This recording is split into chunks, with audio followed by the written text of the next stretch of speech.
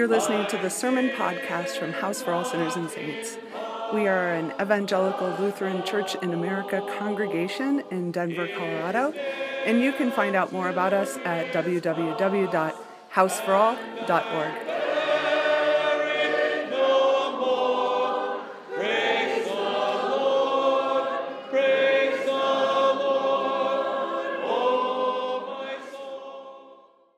Know that grace, peace, mercy, and hope are yours from the triune God. Amen. So I got to thinking about it a little bit this week, and, I've had a rather quite comfortable life. I grew up not really wanting for much. My parents loved me, I got good grades, I got to do cool things. And it was always assumed that after high school I'd go head off to college and begin a quite ordinary, comfortable life. Things were pretty easy for me.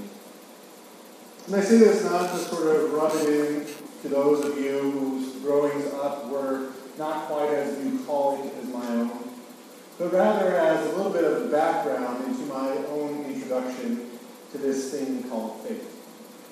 See, the crowd that I ran around with in college that introduced me to Christianity and introduced me to Jesus, introduced me to maybe a Jesus that some of you know. I like to refer to him as the suburban Jesus.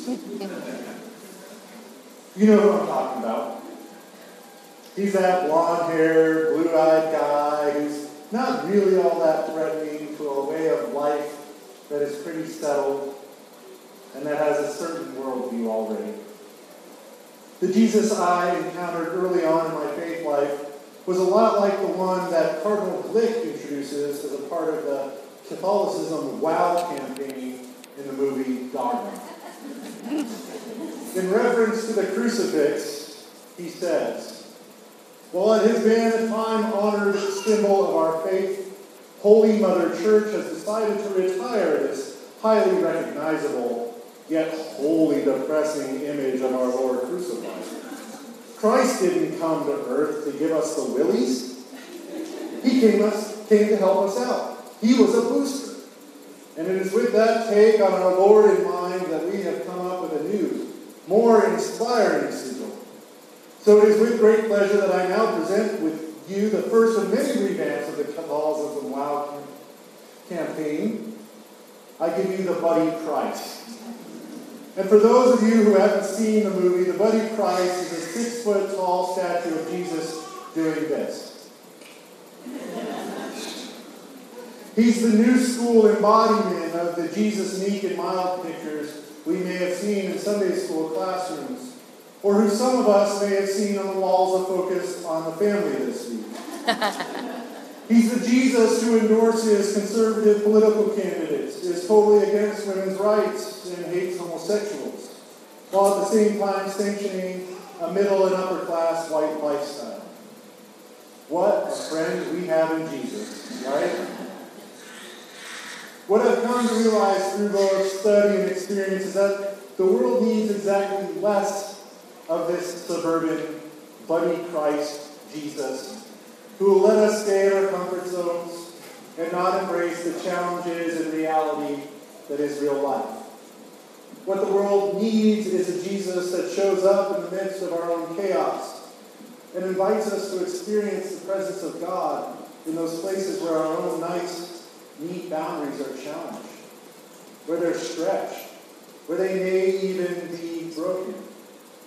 You see, no one ever really recognized Jesus for who he was in the midst of the nice, safe, happy times. Check out today's gospel lesson, for example. Jesus had just gotten done feeding 5,000 men, plus women and children, with nothing but 5 loaves and 2 fish, and nobody blinked an eye. Nobody said, "Truly you are the Son of God." Nobody fell before him and worshipped him. They just cleaned up the leftovers and went on their way. Jesus' own disciples seemed very nonchalant about the whole thing. And so I think in a little bit of a need for some space, Jesus sends the disciples off to go to the other side of the lake in a boat. And he goes into some time of prayer. But it's there, though. It's there when the boat spends all night being battered by the wind and the waves. It's there in the midst of fear and anxiety that Jesus bends the laws of physics once more. Jesus walks on water and reveals the very essence of God. He reveals it in his speech. He reveals it in his actions. And it is revealed in Peter's desire to get out of the relative safety of the boat he's been sitting in all night, to walk to his teacher and Lord. The revelation of Jesus' very identity in this moment, when Peter's faith creates the space for him himself to enter the boundary-stretching space of God's realm, is worth taking note of. It's worth exploring for our own lives. And no, I'm not talking about a sort of keep your eyes on Jesus and everything will be okay, you're not going to sink sort of mentality. I'm talking about seeing with our own eyes the way in which God, even in the midst of chaos, beckons us to a time of communion. Even when the ships of our own lives are being battered by the forces of calamity, even when we should be fearful, even when everything around us points to the notion that there is no God, God invites us to relationship and wholeness. But what we might also be wise to notice is that the invitation doesn't necessarily bring with it a time of calming of the chaos around us.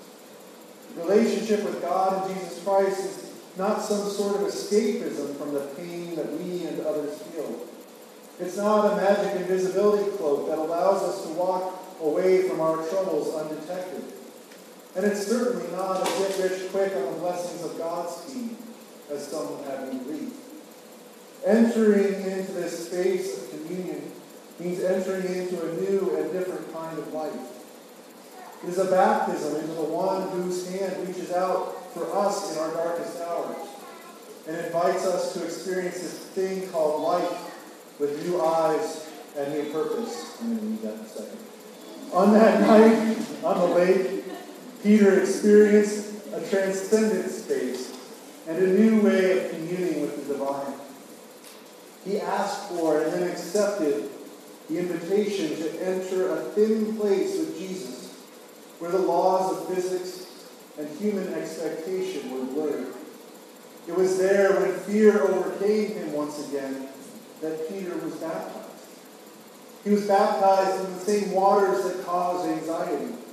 He was raised from those waters with the firm grasp of the one he called to. And he was reintegrated into the community of followers.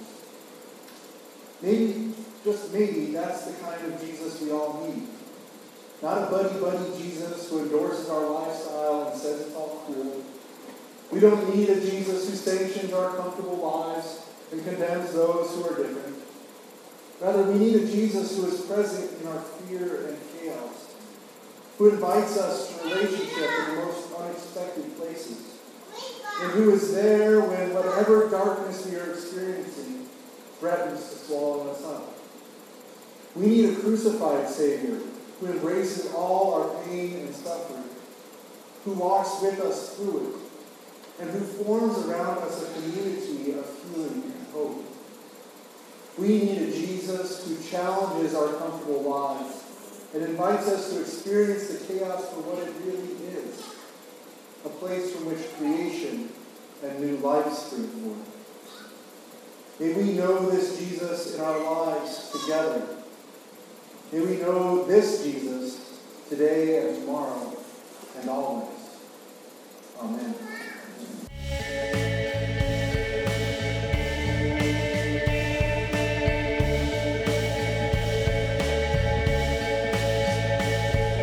If these sermons are meaningful for you, we invite you to support the congregation, and you can do that at houseforall.org. There's a PayPal button there. Also, we'd love for you to come and join us for liturgy. We meet at 4 o'clock and 6 o'clock on Sundays at 2201 Dexter in Denver.